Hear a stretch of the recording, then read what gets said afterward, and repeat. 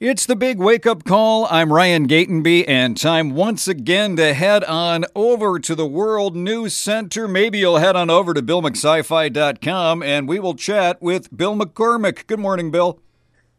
Good morning, Ryan. How are you this bright and wonderful day? I am feeling fantastic. The Bulls are coming back. Series tied. What more could you ask for if you're into Bulls basketball? And if you're not, you don't care.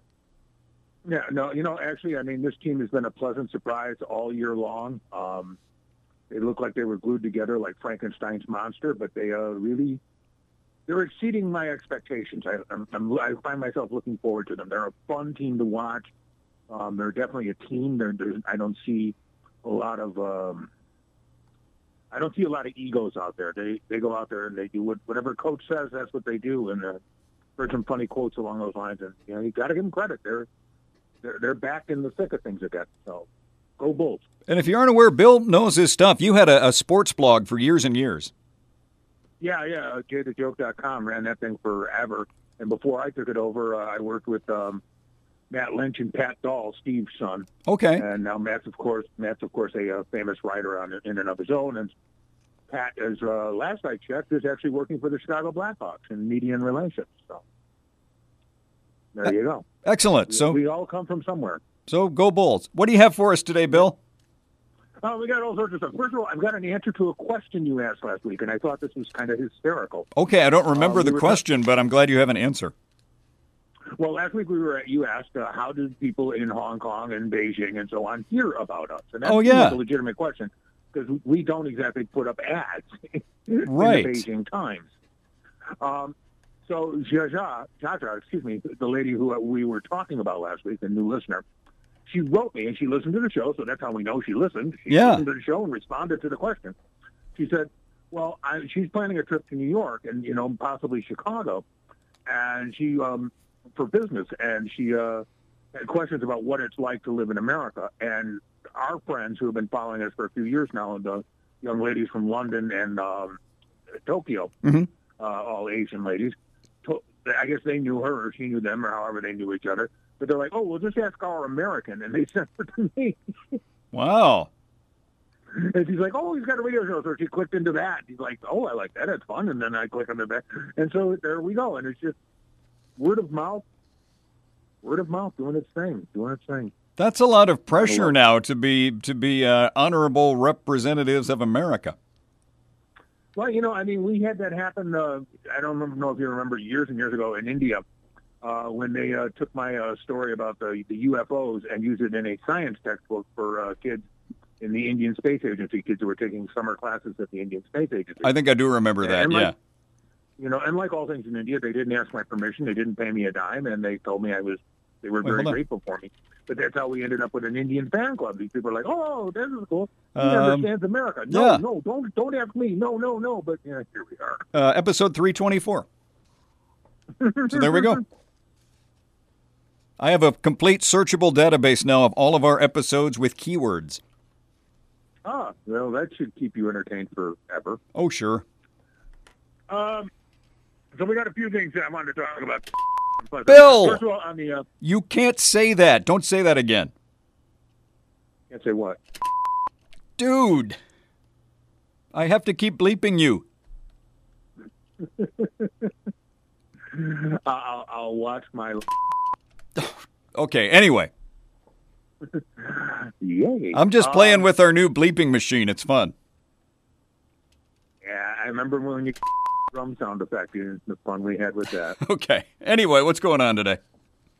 We got a few things going on. First, for those who are following the Moon Knight thing going on Marvel Disney Plus,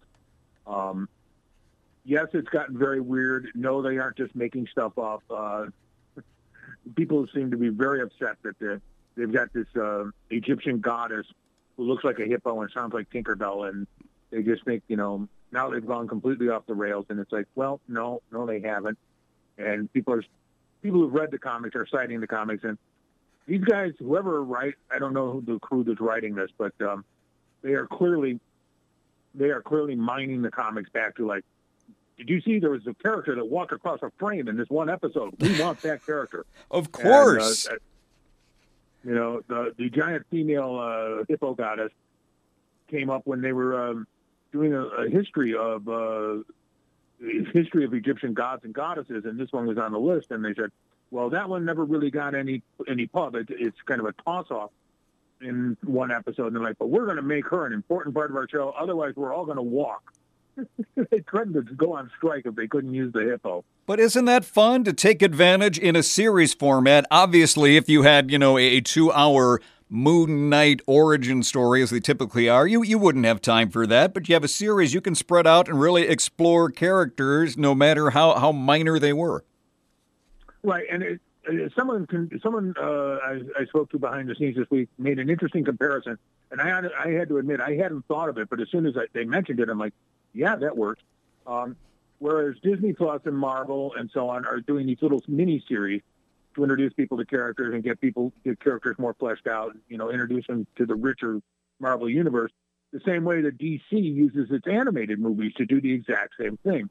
And characters like Hush and so on and so forth that would never see the light of day in a movie just because it takes too long to get them there.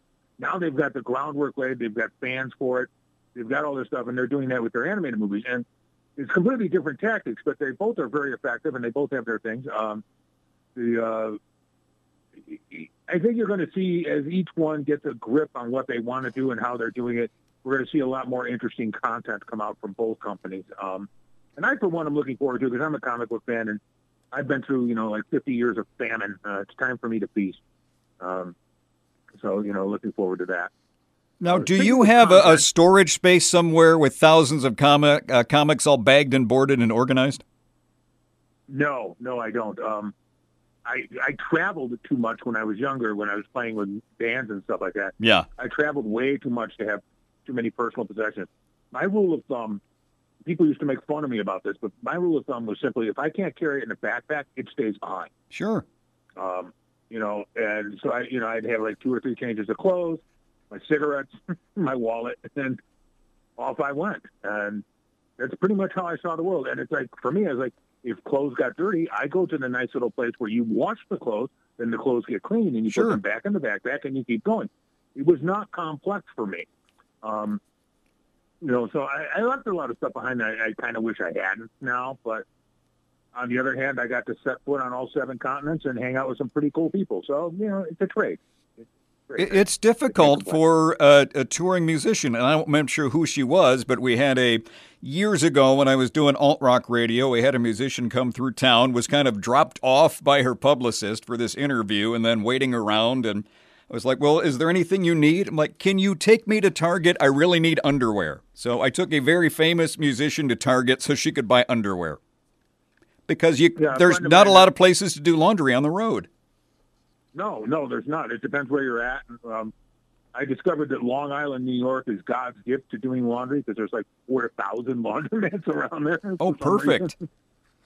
But you're right. Unless you're in a major city, you can run out of stuff. And we had a running joke. I don't know if you know, but Cynthia Plastercaster passed away this week. I saw that, yeah. And she was kind of a friend of mine and a on-again, off-again friend of the show. She was a really sweet lady. Yeah, I've known her since like the late 90s. In fact, on her movie Plastercaster, I was the one who helped clear some of the rights on some of the indie music that they had going on. Really? Now, she never immortalized you, right? No. Okay. No. Although the very first time I met her, I had to go to her place because we were trying to straighten out these things. And when you talk to her on the phone, she's this bright, bubbly, wonderful personality who has a great sense of humor. But getting her to focus on things was kind of a trial. Mm-hmm. So I went to her house, and I have never been surrounded by that many penises before in my life. Hey, dude. Well, she is what she is. I got a full-page obituary on her. I understand. I'm talking out of school. Let's move. People can Google if they want to know what's going on. Right. But anyway, she was a really wonderful lady, and so we're going to miss her. And she was just really a sweet, sweet woman, very happy woman all the time. So got that going on for you. Now that we're completely off topic, let's try and swing back here a little bit.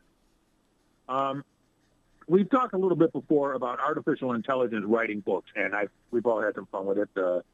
A year and a half ago, Google had an artificial intelligence attempt to rewrite Game of Thrones.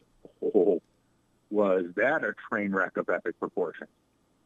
I don't even know where to begin. Was that because people were so impatient for him to release the next novel in the series that they said, "Hey, we're going to have a robot write it"? And that was partly it. At least it gave them a subject that was, in everybody's mind. It gave them a way to publicize it. It gave them a chance to have it happen in real time online. People could follow along. I used a section of it in a short story that I sold because it was just quite possibly some of the worst writing I'd ever read in my life. And on it went. But artificial intelligence has not shown much luck or had much luck when it came to taking human thoughts and taking human words and making them coherent and cogent to humans. Recently, you knew there was going to be a change in this, right? Yeah. Recently, this stuff came out called Jarvis, named after the robot from Marvel's TV show, Iron Man, and everything like that. Mm-hmm. And a guy named Derek Murphy, he's a writer for Creative Indie, and he's a good writer, by the way. If you're looking for stuff about writing, by a writer or in writing, Derek Murphy's a good way to go. Can't really go wrong there. Anyway, so he decided to put Jarvis to the test and started slamming on it. And he came to a couple of conclusions. And the first one was interesting. Don't throw it into fantasy. Don't throw it into science fiction. Don't throw it into anything like that. First, because you have to train it. It's like training a puppy. You have to train it before you can get it to do things. And so he trained it writing, and you'll appreciate this, he trained it writing blogs and radio show scripts. Oh, I'd love to see one of those. Yeah, I wish I could too. He doesn't have any online. It's just like way back in the days of yore, that's what I did. And my first thought was that's kind of condescending, but my second thought was, no, this makes perfect sense. Radio show scripts have to be clean, concise, punchy, coherent, cogent. You have to get your point across. You've got 10 seconds, 30 seconds, tops. This is what I'm doing. This is why you want to buy it. This is where you leave your money. These are the important things. You want to get those points out. You don't want to, you don't want to get it muddied with all sorts of information that's irrelevant. So that's a really good way to start teaching. I think that's really cute that people think we have scripts. Yeah. Well, for the ads that you do. Well, of course, yeah, for the ads. And people think we don't, but I actually do. In fact, I am reading what I am saying right now is actually on here, and I know what Bill's going to say because it's the next line. Yeah, we practice all the time to do these shows. See, here's what it says in the script right now. Yeah, we practice all the time to do these shows. Well, wait till you find out what's coming up next. Bill chuckles right there. Going. Okay, go ahead. So Derek took this thing and he busted it and busted it and busted it, and then he gave it some basic parameters of plot points and things like that, and let it loose to come up with a blurb or summary for a fantasy book. Okay. Sword and sorcery fantasy book. Here's what it came up with. There's only a couple of sentences long, and you tell me a human didn't write this. Pay attention. Okay. David has always wanted to be a fierce dragon rider, flying through the skies and protecting the kingdom. But instead, he's stuck in a dead-end job, living in poverty, stuck in the mud and the grime of Ardent. But when he meets a mysterious girl with a secret package, he becomes embroiled in a conspiracy that brings him closer than he imagined to the scaled beasts of the upper class. Suddenly, his wildest dreams are within reach, if he can survive long enough to see them come true. Wow, that was written by a computer. That's written by a computer. Derek Murphy has it on his page. It's called creativeindie.com, I-N-D-I-E, spelled correctly. Mm-hmm. Because he's a writer, so he spells these things correctly. Yeah, there's all sorts of examples up there, but I grabbed that one because this was the artificial intelligence's first try. Whoa. I didn't want to get into the stuff. Oh, my. I mean, that is, like, as you're describing that, I'm like, I would read that comic for sure. Yeah, it's designed to be, what he's aiming for is 50,000-page books, novellas right in there. Okay. And he has, we have lives and we have families that we need to talk with and so on and so forth. But he actually has chapters up online that you can read. And those chapters, I swear to God, I've read my fair share of fantasy. I mean, Anne McCaffrey may have set the bar pretty high, but for a lot of the stuff that's out there, it's kind of like, Durkle Raider with his sword went to save the damsel in distress. There's a lot of macho posturing and dragon riding and so on and so forth like that. this actually hits those beats, but it actually hits them and then brings in some nuance and some subtlety. And, the guy's uncle is a bad uncle and so on and so forth. And all of this is written into the story. And I'm like, there's no way you could tell me that a human didn't write this. It's really strange. Yeah, that's that's impressive just with the grammar and the syntax. Yeah, and some of the stuff, like when the humans are speaking, when he's got a character speaking, I'll give you a real quick one here. It says, "You're finally back, comma," he said breathlessly, comma, "I was starting to worry." That's a well-written little sentence. That is actually. I mean, now, how do you feel about that as a fiction fantasy writer? It's a little disconcerting that I could be put out of work in a week. Yeah. Fortunately, right now it's forced to use, trite and for now it's using tried and true plot lines and plot methods, which, by the way, that's how I started, so I can't really say anything there. You don't start out. There's a friend of mine said, he goes, you don't start out by jumping over 1,000 cars. You try and clear the skateboard first. You build your strength up. You build your skills up. It's like anything. And right now, this thing is building its skills up. And it's fascinating to watch. It's incredible to read. But it's interesting. It's really interesting. I mean, do we get? Is it possible? Eventually this is honed, and we get New York Times #1 bestseller from a robot, and then who is credited as the author? RQ 9000.